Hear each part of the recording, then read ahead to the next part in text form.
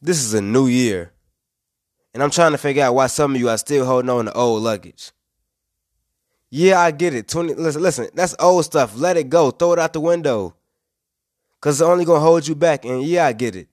2020 wasn't the best year for a lot of people. But it's a new year, and we're not going back to that previous year. Leave that year alone. Drop all of that baggage and let it go. A ship can't sail the sea. A ship can't sail the rest of the sea if it's anchored down. It's anchored down in something so heavy and something so deep that it's refusing to let the ship sail to see the beautiful islands, to let the ship see the beautiful opportunities out there.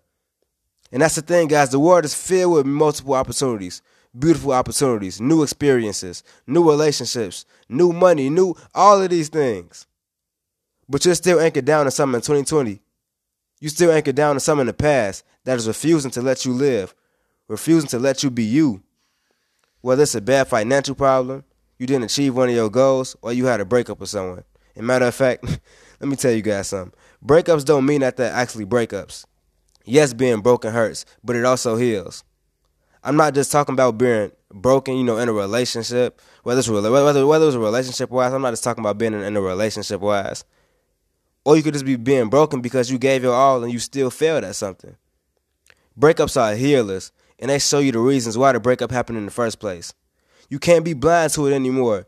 You got to accept that reason, accept the truth, and let that anchor go. A breakup ain't just a breakup. It's not meant to break you.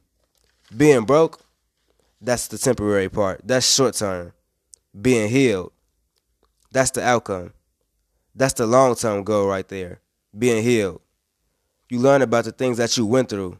You learn about the things that went wrong. You learn about different ways to approach that burden again. And not only that, you also learn what you were doing wrong. Not what anybody else is doing wrong, but what you were doing wrong. So I say this again, breakups ain't just breakups. They're healers. Let those burdens, those boulders, all of that old baggage that we had in 2020, leave it there. Because once you leave it there, you become free. Once you move on, you become free.